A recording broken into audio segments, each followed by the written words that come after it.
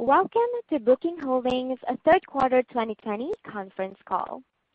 Booking Holdings would like to remind everyone that this call may contain forward-looking statements which are made pursuant to the safe harbor provisions of the Private Securities Litigation Reform Act of 1995. These forward-looking statements are not guaranteed of future performance and are subject to certain risks, uncertainties, and assumptions that are difficult to predict. Therefore, actual results may differ materially from those expressed, implied, or forecasted in any such forward-looking statements. Expressions of future goals or expectations and similar expressions reflecting something other than historical facts are intended to identify forward-looking statements. For a list of factors that could cause Booking Holdings' actual results to differ materially from those described in the forward-looking statements, please refer to the safe harbor statements at the end of Booking Holdings' earnings press release, as well as Booking Holdings' most recent filings with the Securities and Exchange Commission. Unless required by law, Booking Holdings undertakes no obligation to update publicly any forward-looking statements, whether as a result of new information, future events, or otherwise.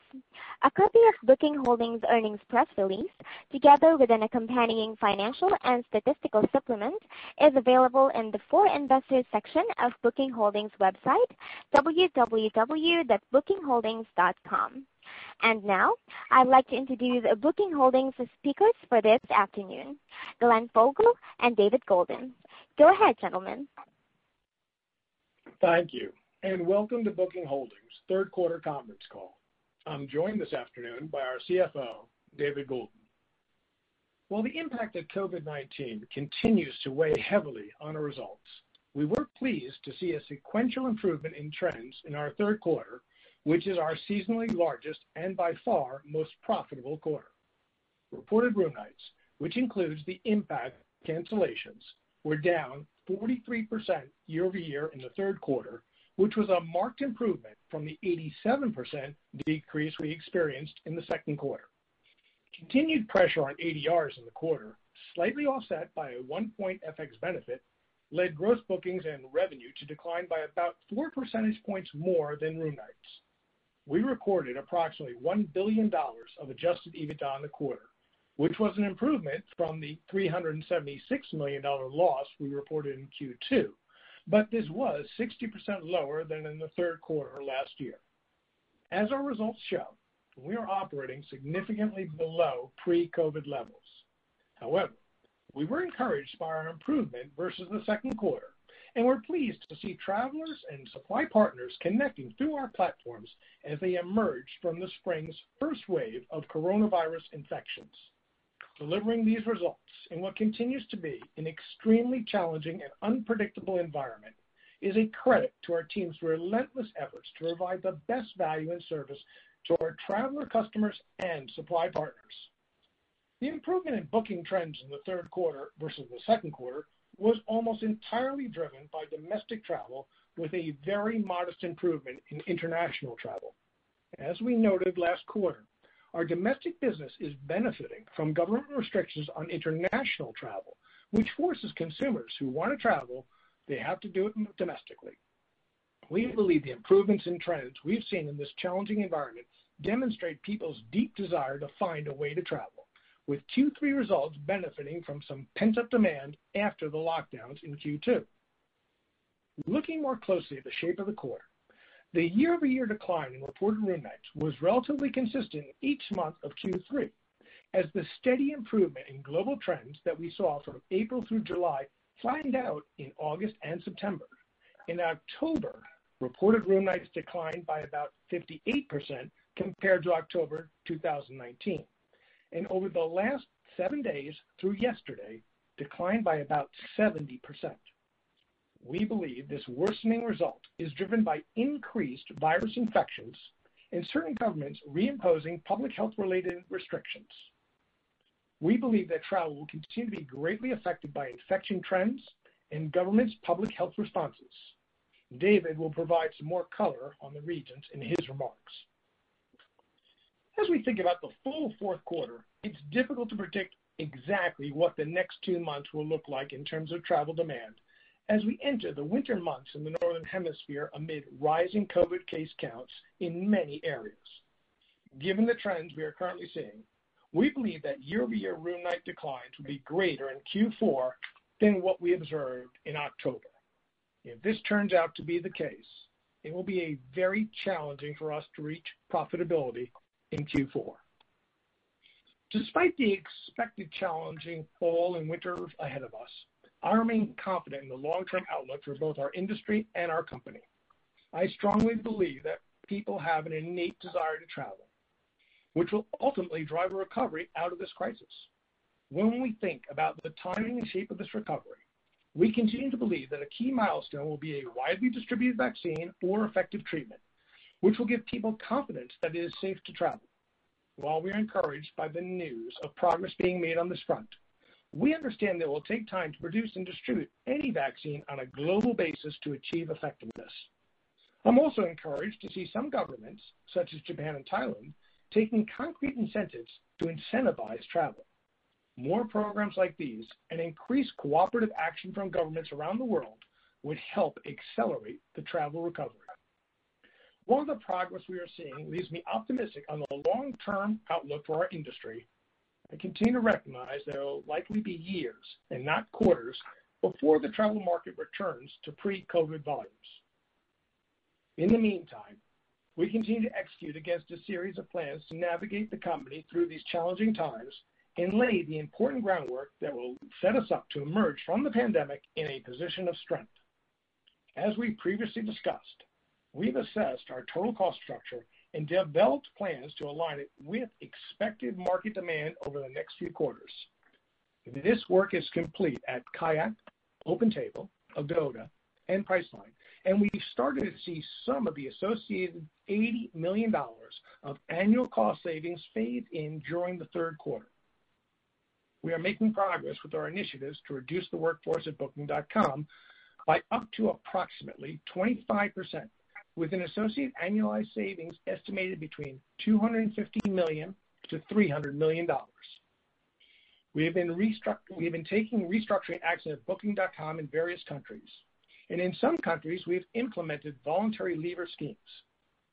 We are continuing to work with our works councils, employee representatives, and other organizations to finalize plans in other countries. It is our hope to make the vast majority of the announcements to employees about these personnel reductions by the end of 2020. It is important to stress that these personnel restructuring decisions are difficult, and we do not take them lightly. Given the expected timeframe of the recovery that we have discussed, we believe that our restructuring plans are the correct actions for the company in order to right-size the business. In addition to our cost reduction actions, we remain focused on positioning the business to capture more travel demand as it develops during the recovery and over the long term. Part of this effort is continuing to build towards our long-term vision of the Connected Trips seamless multi-product offering, which we believe will ultimately improve the customer experience on our platform and drive enhanced loyalty and frequency over time. In addition, we believe offering other travel products will provide opportunities through merchandising and customer acquisition to enhance the growth of our core accommodation business. Booking.com has continued to take important early steps to build a flight product and recently announced the launch of flights on Booking.com in the U.S. We see flights as a key component of the Connected Trip. It is an obvious opportunity for us to remove friction in the booking process for our customers. The Connected Trip vision of providing this frictionless customer experience will be brought together by a seamless payment network, which we continue to develop and extend to more of our supply partners. We strongly believe that developing these payment capabilities has valuable benefits for both our bookers and supply partners, including potentially lower payment costs for suppliers. Also, we will continue to work closely with our supply partners to help them respond to this environment and more effectively market their properties on our platform in order to capture more travel demand as it returns over time. Finally, I want to address a matter that we are following closely and that many of you may have questions about. The European Commission is working on a new regulatory framework for the digital economy, which, among other things, proposes to designate some large online companies who operate across Europe as gatekeepers and to establish rules and regulations for these businesses. The criteria for being a gatekeeper and the associated rules and regulations are in development, so the potential impact is difficult to estimate at this time. There have been questions and speculations that Booking.com may be one of the designated gatekeepers, which we firmly believe would be incorrect for a number of reasons. The principal reason is that the accommodations market in Europe is very open and very competitive. Consumers have multiple online and offline choices to book accommodations, and accommodation providers have multiple online and offline channels to attract customers. To put this into perspective, Booking.com booked about 7% of all potentially bookable accommodation room nights across all properties on our platform globally in 2019. Across Europe, that number was about 11%. As I mentioned, the new European regulatory framework is under development, and we will update you on developments during future calls. In conclusion, we believe we are responding well to this pandemic crisis.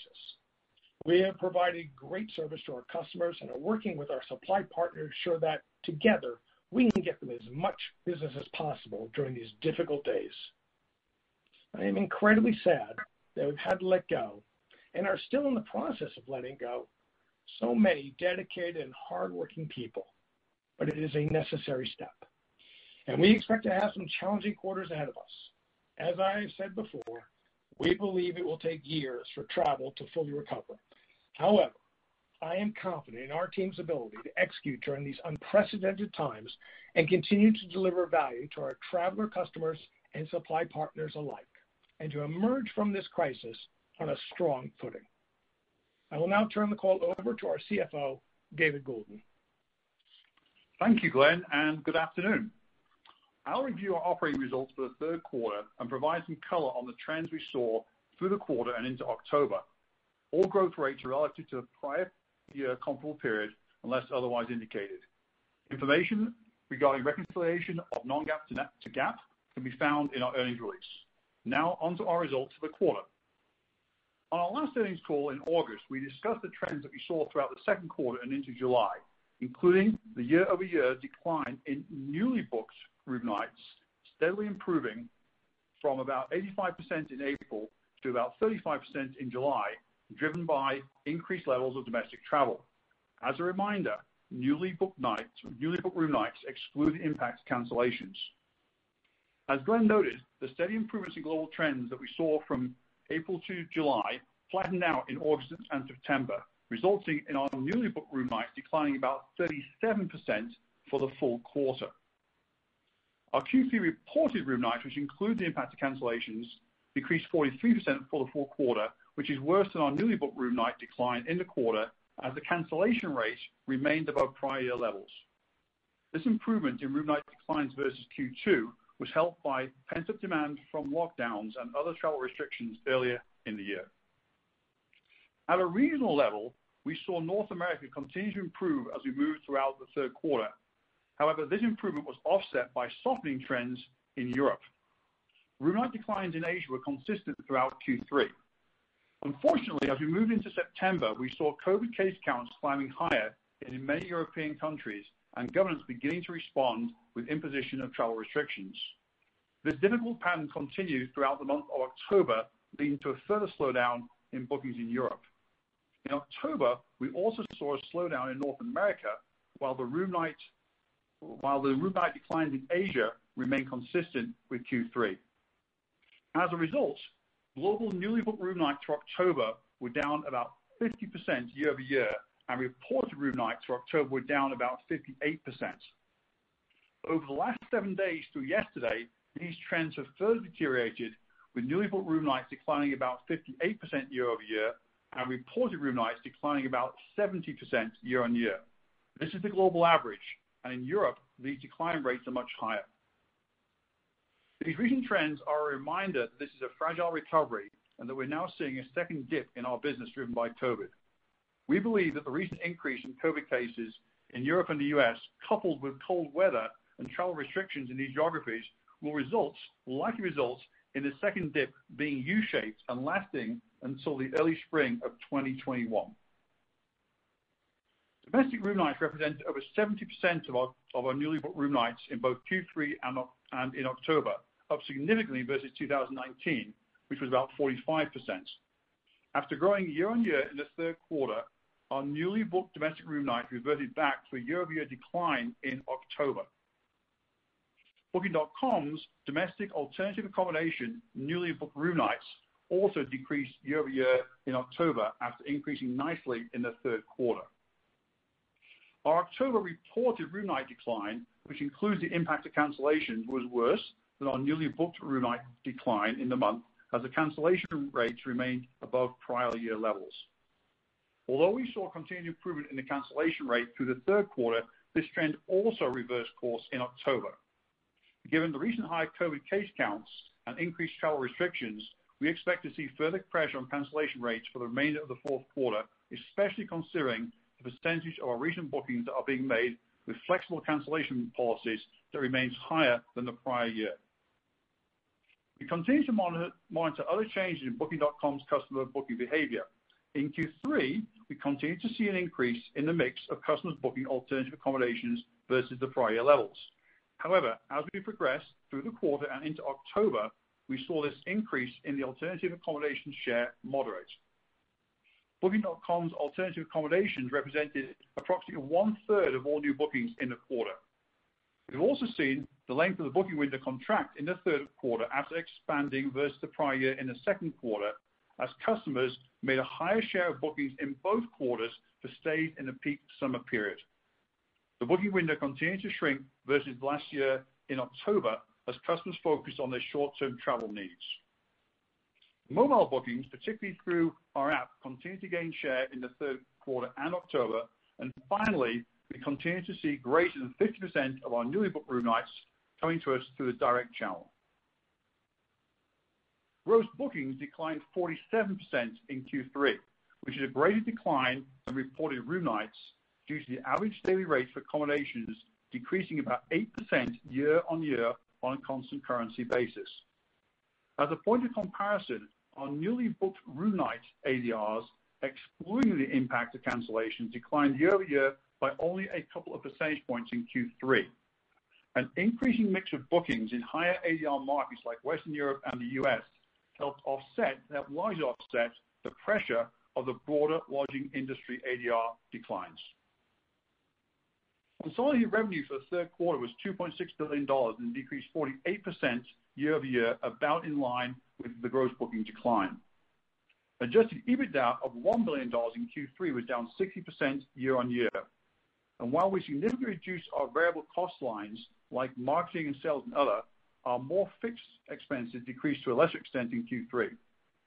As Glenn mentioned, we've continued our actions in the quarter to reduce operating expenses as we optimize and align our cost structure with the new demand environments.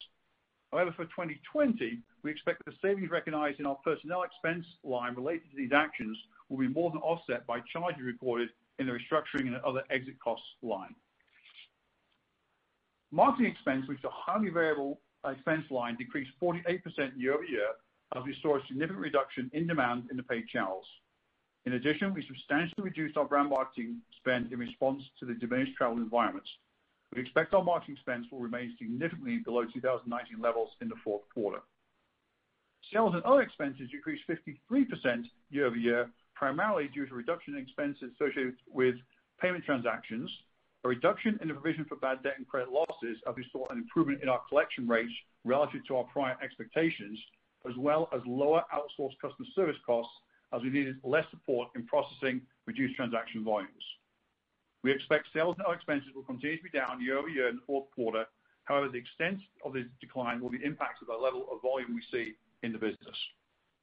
Personnel expenses decreased 9% year over year, primarily due to lower bonus accruals and reduced headcounts. The restructuring actions we completed at Agoda, Kayak, OpenTable, and Priceline benefited the personnel expenses by approximately $20 million in the third quarter. Additionally, personnel expenses benefited from $22 million in government aid packages, primarily related to programs we were already participating in within the Netherlands and the UK. Currently, we do not anticipate further material benefits to personnel expenses from government aid in future quarters, and we expect the personnel expenses in the fourth quarter will decline about the same as they did in the third quarter. G&A expenses decreased 34% year over year, largely driven by reduced discretionary expenses such as T&E and other personnel-related expenses, lower indirect taxes, as well as lower office expenses due to employees working remotely. We expect that G&A will continue to be down meaningfully year over year in the fourth quarter, about in line with the decline we saw in the third quarter. Information technology expenses were up 1% year over year. We expect that IT expenses will be up slightly versus the prior year in the fourth quarter. Finally, we've broken out restructuring charges separately in operating expenses in the P&L. The $41 million in restructuring charges we recorded in the third quarter primarily relates to right-sizing activities at Booking.com. I know that these restructuring charges are included in our non-GAAP results. With respect to Booking.com, in September, we initiated the first wave of restructuring actions in over 40 countries, which did not include the UK and the Netherlands, where Booking.com continues to consult with its works councils and employee representatives. We currently estimate that the remaining restructuring charge related to actions at Booking.com will be approximately $100 million, some of which we expect to record in the fourth quarter and the rest into early 2021. At this time, and subject to our consultation with the Dutch Works Council, employee representatives, and other organizations, we currently estimate that these collective cost reductions plus attrition at Booking.com could impact up to about 25% of the global workforce and could produce annualized run rate personnel savings between $250 and $300 million, which we expect to be almost fully phased in the second quarter of 2021. Again, these estimates may change and we'll update you in the coming months. It's our hope to make the vast majority of announcements to employees affected by these personnel reductions by the end of 2020. Our non-GAAP EPS was $12.27, down 73% versus the prior year. Non-GAAP net income reflects a non-GAAP tax rate of 41%, which is significantly higher than Q3 last year due to the impact of disproportionate non-deductible expenses, including SEC, relative to a low projected full-year pre-tax earnings estimate. On a GAAP basis, we had operating income of $315 million in Q3, as our GAAP operating expenses in the quarter included a charge of $573 million related to an impairment of goodwill for OpenTable and Kayak. This non-cash impairment charge is driven by reduced financial projections and a longer expected recovery for Kayak and OpenTable due to the COVID-19 pandemic. We recorded GAAP net income of $801 million in the quarter, as we benefited from an unrealized $730 million pre-tax gain on our equity investments, primarily related to our investment in Meituan. In addition, we recorded a $64 million pre-tax expense in the quarter related to our French and Italian tax matters. There was also $117 million of FX remeasurement losses on our euro bonds. We excluded the impairments, the tax expense, the unrealized gains, and the remeasurement losses from our non-GAAP results. Now onto our cash and liquidity position. Our Q3 ending cash and investments balance increased to $14.9 billion from our June ending balance of $13.4 billion due to positive operating cash flow as well as the unrealized gain on our long-term investments. We generated $920 million of operating cash flow and $848 million of free cash flow in the quarter, both down approximately 50% versus the prior year. Change in working capital represents a use of cash of about $300 million in the quarter, driven by seasonal effects and the impact this had in the third quarter due to a high concentration of check-ins, which resulted in an increase in our accounts receivable balance. We'll continue to focus on maintaining a strong liquidity position given the high level of uncertainty created by the COVID pandemic. And consistent with our comments last quarter, we've halted repurchases of our stock and will not initiate repurchases until we have better visibility into the shape and timing of a recovery. Now on to our thoughts for the fourth quarter. Consistent with our approach last quarter, I will not provide full quarterly guidance, but instead will provide you some additional color from our preliminary October results, which will help give you a better sense of our recent top-line trends.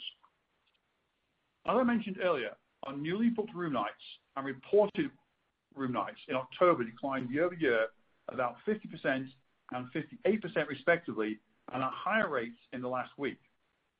room night declines for the fourth quarter will likely vary from October's results, especially considering the recent rise of COVID-19 cases and an imposition of travel restrictions and the impact that will have on the level of travel demand and cancellations in November and December. We expect the room night declines in November and December will be worse than they were in October. We expect gross bookings in the fourth quarter will decline year over year by several percentage points more than our reported room nights due to negative pressure on local currency ADRs. And we expect that revenue declines in the quarter will be several percentage points less than the decline in gross bookings, primarily due to book-to-save timing differences similar to what we saw during the first wave of the pandemic. Given our expectations for further reductions in room night growth from October, coupled with continued ADR pressures, we expect it will be very challenging to reach positive adjusted EBITDA in the fourth quarter. On a more positive note, if we compare our internal outlook for the full year 2020 now with where we were when we spoke to you in August, we're ahead on all major income statement and cash flow metrics. In conclusion, as Glenn emphasized, we're quite pleased with our third quarter results in a challenging environment. And while we expect the fourth quarter to be an even more difficult environment, we have confidence that we will continue to execute against what we can control. We've made some difficult decisions and taken a number of actions that will help us optimize the business. We have confidence that through these actions, we'll emerge from the crisis in a stronger position. We'll now take your questions. So, Laura, can you please open the line for Q&A? Absolutely. Thank you, sir. At this time, I would like to remind everyone, in order to ask a question, please press star, then the number 1 on your telephone keypad. Again, that's star, then the number 1 on your telephone keypad. If you would like to withdraw your question, you can press the pound key. We'll pause for just a moment to compile the Q&A roster.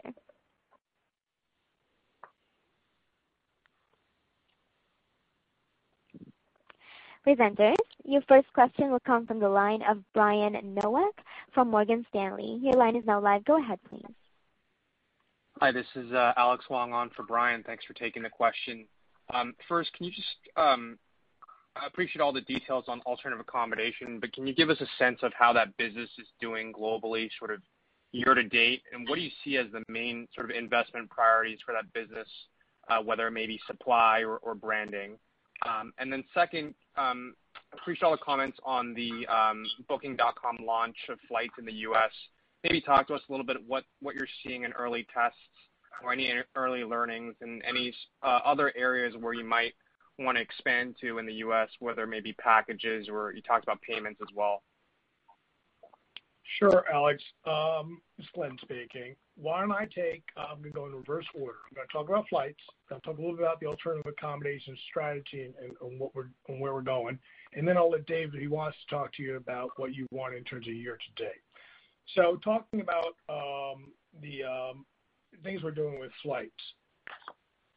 We just started it for Booking.com in the States. So it's very, very, very early. But as I have always talked about this connected trip vision, flights is a very important part of it. Many people start with flights. So we believe that it's going to be an important way to get more customers into our funnel and see all the great offerings we have. Now, payments is a very important part of our overall connected trip because one thing, if you want to offer up, for example, a package as you discussed, which we do want to offer when we get to it, you have to have a payment platform. You got to be able to do that because you can't combine the two into one price if you're not able to take all the money from the customer up front and then distribute it to the different suppliers. That's the way to do it. So these things are very important to us, and it's early, but I am pleased to see us up and running, and later on we'll be able to come back to you hopefully with some numbers and give you some in the future, some idea how it's doing. Regarding alternative accommodations, clearly an important part of the business. We talked about it last quarter, how many people in the second quarter went for alternative accommodations when you compared that to the 2019 numbers, because for the reason that we talked about in terms of safety, people wanting to feel that they weren't with a big crowd, lots of the issues we talked about last time. That's important around the world. And we've always talked about how important it is to offer up to our customers every single type of accommodation they may want. And we know by having more selection, that improves the proposition to the consumer. So we're continuing to do that. Now, I've also talked about how, particularly in certain geographies like the U.S., we were not getting as much of the inventory as we should have and that we know is needed in certain types of alternative accommodations, primarily the individual home unit. And we continue to build that out too, because we know people want that one too. So the strategy is to continue to build that out and make sure that we're offering the customer what they want when they want it. And David, I don't know if you want to give anything in terms of this question about year to date. Yeah, I can provide a little extra color, Glenn and Alex, in response to the question. Perhaps just the best way to talk about things is the third quarter, because the year-to-date numbers are really skewed very much by what's happened so far this year in Q1 and Q2. So just to remind you, we have over 6.5 million listings in the alternative space.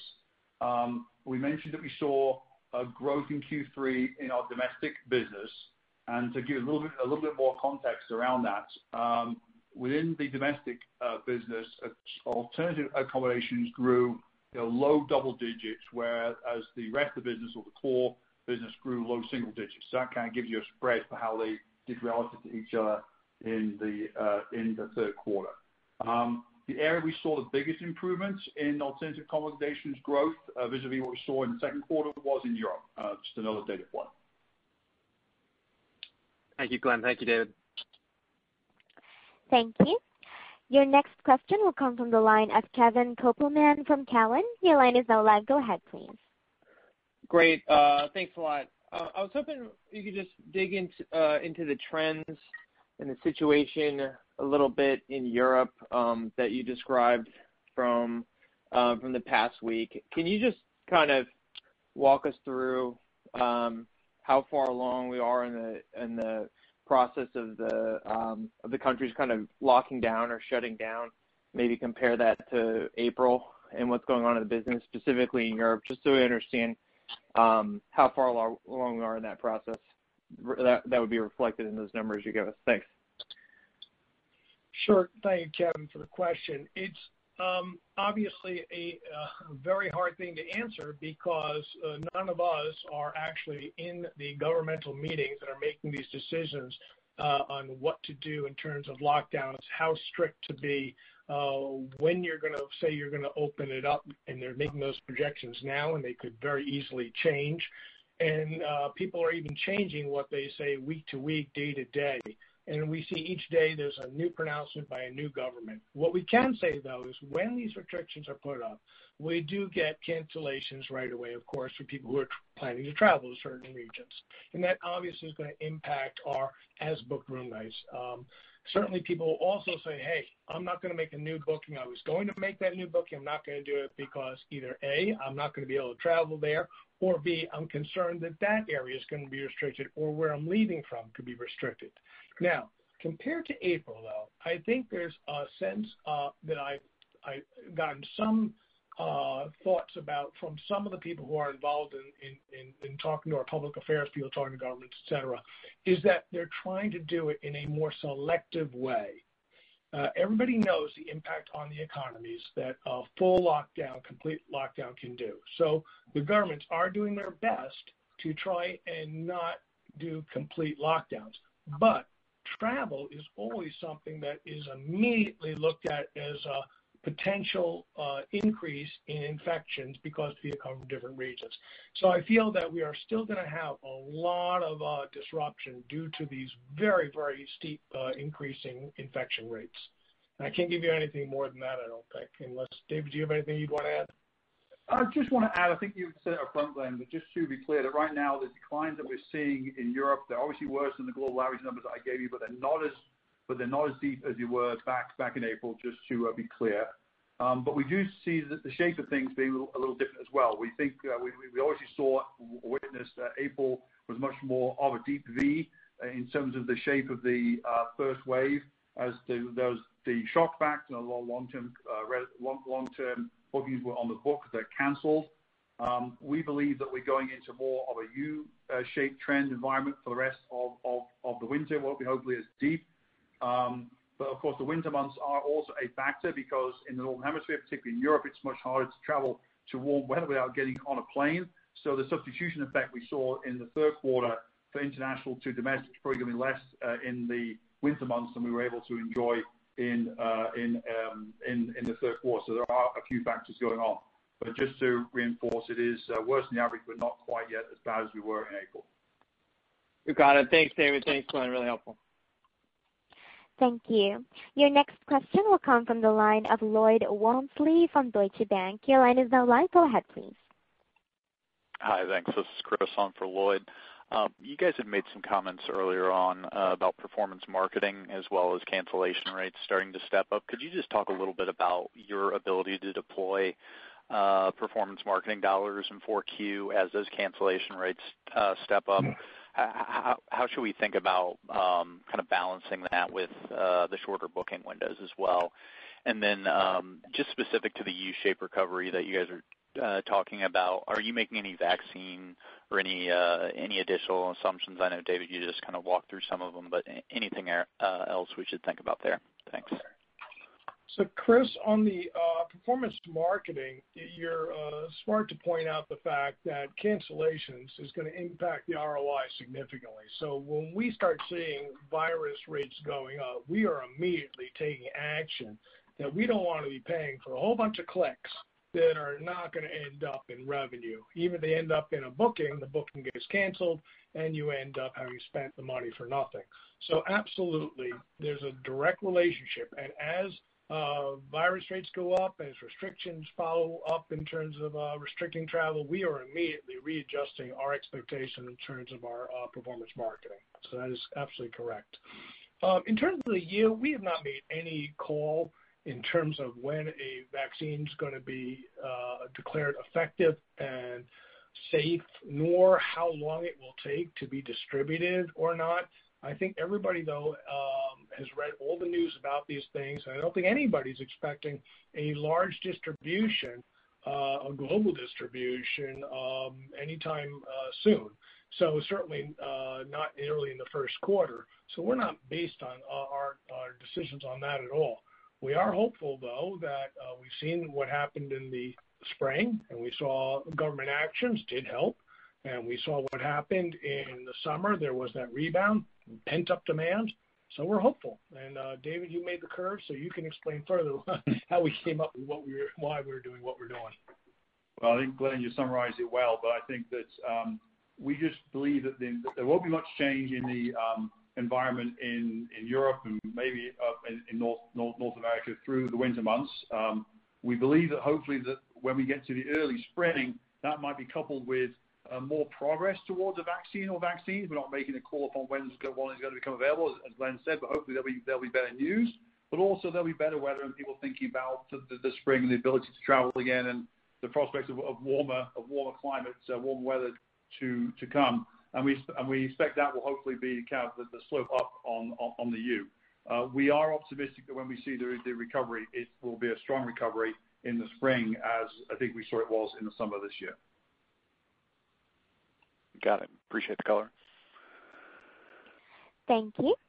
Your next question will come from the line of Eric Sheridan from UBS. Your line is now live. Go ahead, please. Thank you so much for taking the question. Maybe I can broaden out the question on advertising. Glenn, how far along are you in terms of what you want to accomplish over the medium to long term in realigning your marketing channels and making sure you're maximizing for ROI? And maybe you could just give us a little bit of color of some of the things while it's a low-end demand environment that you might be sort of testing and learning and thinking about in terms of realigning for some of the outcomes you're looking for in a multi-year view. And maybe just a little bit additional color on some of the direct mobile booking activity you're seeing. That seems quite promising for the long term. Thanks so much. Sure. So in terms of the long-term view of marketing and stuff, as you all know, we built our company based on performance marketing. We also know, though, that we need to increase awareness in certain geographies, and we've always talked about being able to do that from a brand perspective. One of the things that we just tested out, and it is very, very small in the States, a digital brand campaign. You may have seen it, America is for Everybody. And we did it on a digital base. That was a digital brand effect to see how that would do.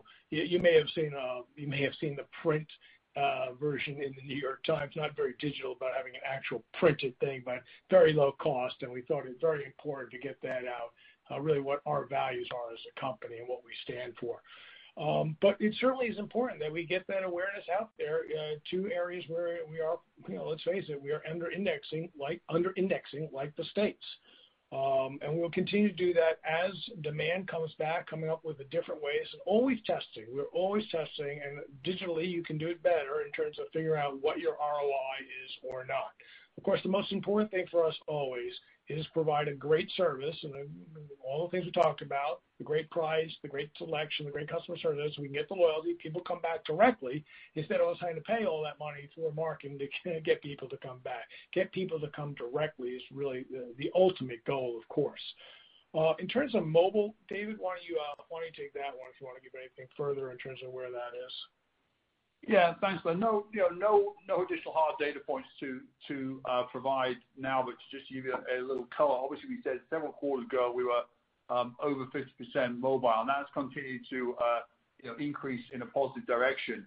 And we're pleased at the fact that the app continues to be a very major part of the mobile business, and also increasing in line with the growth in mobile. So at the appropriate time, we'll give you a few more data points on that. We're not quite ready to break those out today, but they are trending positively. And to Glenn's point, particularly with the app, not just as a place where we can get more direct business, but also a place where essentially the customer trip, the connected trip will actually live, and we can interact not just during the booking process, but also during the trip as well in a very real way. We can also deliver the multi-product capabilities. That is super important. So we're pleased to see that moving in the right direction. Thanks so much. Thank you. Your next question will come from the line of Doug Anmuth from J.P. Morgan. Your line is now live. Go ahead, please. Good afternoon. This is Dale for Doug. Thanks for taking the questions. I have two. First one is, given your strategy of having all property types in a single platform, can you get an update on the work that you guys are doing to surface the right property type to the right traveler at the right time? And how are you messaging to travelers who have certain property types in mind? And then my second question is on what's your view on overall competitive environment right now? Are you seeing that competition is holding up better or worse than previously expected through this challenging times? So let me take the second one. I'll let David take the first one. I didn't hear it so well. In terms of the overall competitive market, the travel business has always been extremely competitive. And whether there's a terrible lack of demand because of a pandemic or it's boom times back it's hard to believe, but just a year ago or so, the competition continues to exist. And in fact, it's interesting because the European Commission, the regulators who are talking about that potential new regulations coming out, it's interesting. They put out a report only a few weeks ago. And in the report, it mentioned, in fact, that online travel is considered a fiercely competitive market. So clearly the regulators recognize that too. And I don't think it's changed at all in terms of the fact that there's a lot less demand than there used to be. I think it's always competitive and it always will be. Yeah, thanks. Back to the first question. Oh, sorry. Back to the first question, just to kind of how we match property type to travel. I mean, that really is what our business is all about. And you could say property type to travel or travel to property type. And obviously, we do that very dynamically. So we, of course, using machine learning and artificial intelligence, the more you visited our site or sites, the more we know about you. Therefore, we're going to optimize our results to your search to kind of match your prior needs and behavior. But of course, more recently, for both the traveler and the accommodation, we've been focused much more upon the domestic market opportunities, letting our suppliers make themselves available and attractive to our travelers. If you spent any time on our site recently, particularly Booking.com, you'll see that there's extensive information that the properties can put in now about what they've done across a number of dimensions to handle safety and health during the pandemic. So it's absolutely just a core premise of how the business operates, that we intelligently do that mapping and matching. Now, of course, because we have the benefit of having a very, very broad range of both traditional hotels and alternative accommodation on the same platform, we can let people filter, search, compare side by side on a very comparable basis. And we think that provides a unique value to a lot of our customers. But as you would expect, we've been optimizing and modifying that quite a lot. And if you searched for something this time this year and compared it to this time last year because of the pandemic, you get very different priority results coming back to you. Great. Thanks for the color. Thank you. Your next question will come from the line of Justin Post from Bank of America. Your line is now live. Go ahead, please. Great. Thank you. Your main competitor is talking about some pretty big cost savings that they're going to be able to achieve when you look out. I'm just wondering if you can give us, looking to the other side, how you're thinking about margins. I know in 19 your EBITDA margins were high 30s, but do you think this is an opportunity for, the whole industry to get more profitable? And would you think about your margins being higher when you get back to kind of those levels of bookings? Thank you. David, why don't you take that in terms of our long-term thoughts about margin? Yeah, sure, Justin. Let me give you a couple of thoughts here. So first of all, we expect our business to have very attractive and continue to have industry-leading margins when demand fully returns. There'll be a couple of puts and takes. So, for example, as we build into new products like Air, those will be diluted to the margin rate, but obviously healthy margin dollars are important to our business and strategy. And things like payments, again, will be diluted to the margin rate, but will contribute margin dollars. You have to take that into account when thinking about the long-term future. But as I said, we expect to have industry-leading margins in the long term. Between now and when we get back to full recovery, there'll be some puts and takes. Obviously, for example, as we grow rapidly, as we expect to over the next few years as the industry recovers, we will incur marketing expenses related to our bookings prior to those bookings turning into revenue. So during those periods of re-acceleration, there'll be some downward pressure on our operating margins as we kind of build that book of business again. But as I said, in the long term, we expect to be very, very well positioned. Great. Thank you. Thank you. Your next question will come from the line of Mark Mahaney from RBC. Your line is now live. Go ahead, please. Okay. I was wondering if you could talk about more recent trends you're seeing in Europe, and I apologize, I'm sure you covered this part on the call, but if you could just repeat it now or provide any more color, especially in the wake of the recent lockdowns. Do you notice that already having a shift in how people are traveling? And have you seen this kind of sustained shift over to alternative accommodations, I guess, across the business? Is that something that you think may lead to almost a semi-permanent change in consumer behavior, just a much greater willingness to embrace alternative accommodations than they were pre-COVID? That's happened during the crisis, but do you think there's a reason to think that will be kind of a permanent condition, kind of a modest shift over there? Thanks a lot. Hi, Mark. So as I talked a little earlier about this and certainly in the prepared remarks, we've seen a significant drop and talked about the last 7 days. Things move very quickly. Changes happen very rapidly when governments make changes in terms of ability to travel, restrictions in terms of going to restaurants, non-essential shops being closed.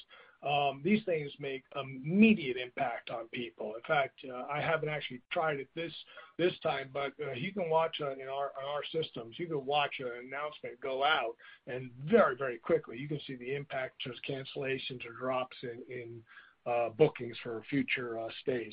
So there's an incredible correlation between that. In terms of alternative accommodations, my thoughts, it's interesting. At the beginning of the crisis, I wasn't sure which way this might go because on the one hand, I thought that people would want to not be in a crowded hotel and risk getting infected or going in an elevator, and so therefore they would want an alternative accommodations where they could be separate from people. But I also recognize that people may be wanting industrial strength disinfecting of rooms and professionalized treatment of the entire place, so maybe people go for more hotels. Clearly, we've seen the statistics very early in the Q2 area where we saw that significant increase in share shift to alternative accommodations for us than we've seen, in Q3. It's not as much. I do believe that the trend that has been going on for a very long time of more and more people contemplating and then using the alternative accommodations, I think that trend has just been accelerated. In fact, it brought forward what would have happened perhaps a year or 2 years or whatever in the future, because now people did try this. And now I do believe that there is a continuous shift. Once you've tried it, and if you like it, you're going to put it in your consideration set for the future.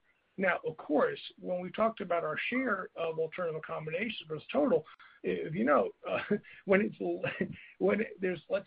even Q2 when it was a big number, 40%. Well, that meant 60% of the new bookings were for hotels. Hotels are still a really popular way to stay, and they will always be. That's one of the things that's great about our platform because we offer both. We offer the most of both.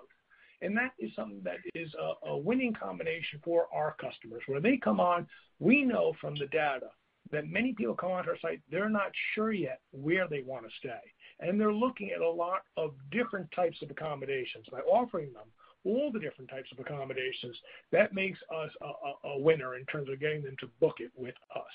And I think that's going to be, we're going to have to keep going forward. Okay, thanks, Glenn. Thank you. Your next question will come from the line of Stephen Ju from Credit Suisse. Your line is now live. Go ahead, please. Okay, thank you. So, Glenn, digging in a little bit on the flexibility you called out, given what consumers went through during March and April with trying to cancel trips and getting refunds, and are your users choosing to go for the higher priced cancellation and enabled option? Because I would imagine, handling cancellations with your hotel partners is probably a little bit, more seamless versus the alternative accommodation. So, is there any new work you think you might need to do to prepare your supply partners for what might be the new consumer normal of elevated cancellations? Thanks. Yes. So there is a tremendous shift into people wanting to have the free cancellation option. There's no doubt about that, and it's understandable. There's also, we see in terms of the booking window, people booking much, much closer into when they're going to actually arrive at their accommodation. Again, both these things making perfect sense with what's going on around the world right now. And how long that will continue for, it's uncertain. But there was a crisis in the beginning of the year for everyone who had done a non-refundable accommodation. But then what happened is you had countries that were shutting down travel, and the issue became, well, now the person can't go there. It was non-refundable, but it's a force majeure situation. Do they get their money back? And if so, from whom? Who's going to give it? The hotels aren't even around to actually give the money back, many of them, et cetera. And I will make the point of how proud I am of the customer, our customer service team doing with all those people desperate to get their money back. At the same time, having to deal with the suppliers who would say, listen, we're closed. We don't even have access to the money. We can't return it. And I'm really pleased the way we acted in taking the money out of our own pocket, essentially, and giving it to those consumers who need that money now. They need it now. They can't wait. And doing that, I'm just so proud of our teams that did that and really made things better. Now, it's much, now we're many months after that. Now, if you book a non-refundable accommodation, even if there is a close down by a government, you're not getting your money back because everybody's aware of the situation. Your eyes are wide open when you buy that non-refundable. You're not going to get that money back. And so people are pretty much behind the refundable one. I do expect, though, over time that will go back because of the benefit of getting a better price. David, do you want to give any comments on this at all that I neglected to say? No, I think you covered the major areas, Glenn. Obviously, we are, as we enter, euphemistically, the second wave. We've learned a lot from the first, including customers and ourselves and our partners. There'll be some differences. Glenn talks about the force majeure, which is obviously important.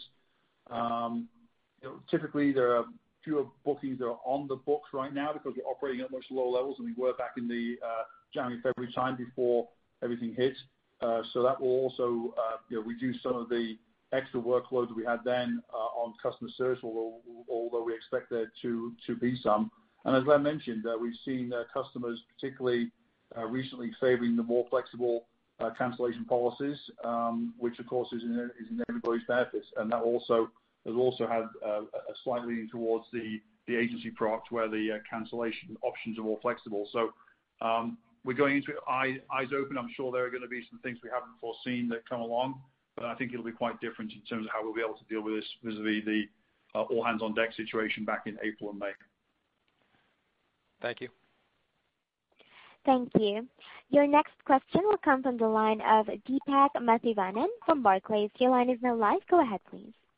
Great. Hey, guys. Thanks for taking the question. Glenn, I know it's early and things are volatile in the second wave right now, but any reason to not think that the demand during peak of the second wave will be better than what you saw, in April and May? There are government restrictions, but consumers obviously have found some ways to travel safely, and then restrictions are also somewhat measured and probably shorter now. Just obviously vaccine will be ideal, but curious how to think about consumer behavior changes in the second wave versus the first outbreak. Deepak, I think that certainly what you're saying could be the case. And I think it's hard to say, and as David said, we're not expecting to hit the lows of April yet. But I'll point out there are counterfacts too, such as we were entering the spring and into the summer, it was getting warmer, it was getting lighter in the northern hemisphere, and you could travel locally and have a nice holiday away from wherever you were. If you were in a city that was suffering significant infection rates and you just wanted to get out, it was easy enough to say, well, I'm just going to drive or get in my car and drive not so far away, and it's pleasant. I can go outside. Maybe I'm near a beach, maybe near a lake, whatever. It's all pleasant. Take a little holiday, okay? Not so great in the middle of the winter in the dark. So that's a counterfactor. Who knows? I think the right way to think about this stuff is not think about right now, second wave, next couple of months. I think the important thing is to think about the long term. And that's what we continue to put our focus on, is making sure that we're coming up with our systems, our products, our services, working with our suppliers so we have everything set up right when that demand comes back for real in the way we know it will, because all pandemics do end. They do. Whether there's a vaccine or not, and we hope there'll be one soon, and all the news says there'll be one relatively soon. But even if not, even without a vaccine, a pandemic will end. People will start traveling again, and we will, I believe, have that very wonderful rebound and come out of this crisis. Got it. And then second question on alternative accommodations, if I may. Can you elaborate on what type of use cases is driving the alternative accommodations growth? Clearly, like you said, there's domestic and there's drive-in. But in the marketplace, it seems like there's appetite for longer term stays now. Are you seeing a broader use case expansion under alternative accommodations as well?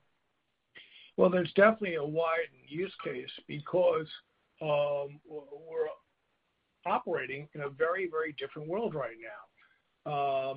I haven't done any research. We have not done the research to really nail down how many people decided I want to use an alternative accommodation because I cannot live in just a one-room apartment in a city, for the next month. I need to get out in a bigger space in the country. I don't know how many did that.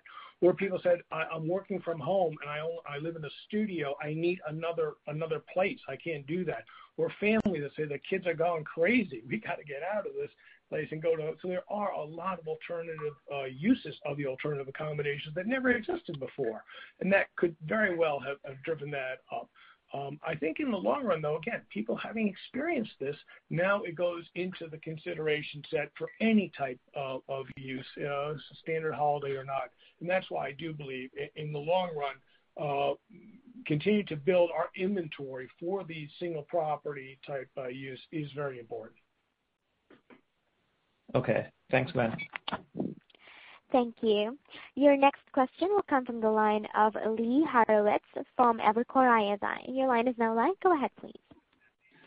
Great. Thanks for the question. Two, if I could.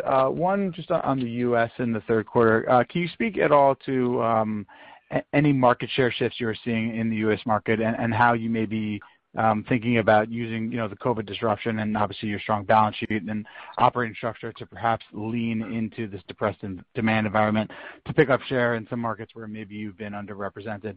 And then second, on the cost-cutting guidance on the 250 to 300, my understanding is one that obviously a lot of that is variable in nature and coming down with the overall travel demand environment, but that some of it could perhaps be permanent. I guess, is there any way to contextualize how you were thinking about perhaps some of the permanent cost savings that may be associated coming out of that, whether that's digitizing of customer relationship management or things of that nature, anything that could be helpful on the permanent nature of some of those once we get back to, say, 2019 levels? Thanks.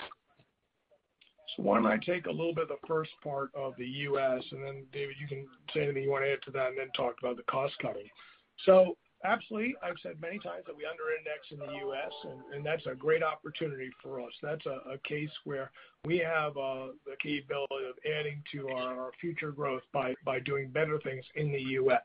Now, in terms of how to do it, in terms of, you mentioned, the big balance sheet and how much we're going to lean, et cetera. Right now, there's not a tremendous amount of demand right now for doing anything. So the idea of putting together a big brand campaign or just to make more awareness right now or just trying to lean into performance marketing, that to me is not a good use of money. We've always said that we want to be frugal in the way we try and get more customers and how we build our brand, et cetera. We want to do it the right way. So obviously I mentioned already about getting more supply for a certain type of alternative accommodation properties. That's absolutely something we are doing and going and doing that. And it's also coming up and investing in flights in the U.S. Mentioned that one already. And I mentioned how down the road we'll have packages. So building out that and building out payments, which are so important for all different reasons. We can go into why that's an important thing and making sure we have that set up right in the U.S. and we have lots of our hotel partners onto the payment network. So all those things are investments, and that is what we're doing. But what we're not going to do is go out and do a giant brand campaign when literally nobody's listening to that right now in this winter. And we're not going to do it that way. David, you want to add anything? Yeah, I do. Thanks, Glenn. Just to relative to the U.S. in the third quarter, when we look across the major markets, the U.S. was by far the strongest of the major markets for us from a performance point of view. The decline rates there were lower than the average and lower than any of our other territories. So we're not talking market share, but just gives you something directional to think about in terms of how the business performed. And then, Lee, on the cost side, yes, you're right. There's $250 to $300 million of expense reductions annualized from Booking.com. There's also the 80 from the other brands as well. So please don't ignore that piece of it as well. But you're right. Most of those related to volume-related functions in the business, things like customer service, credit collection, partner services, not entirely, but largely functions like that, which are tied to volume.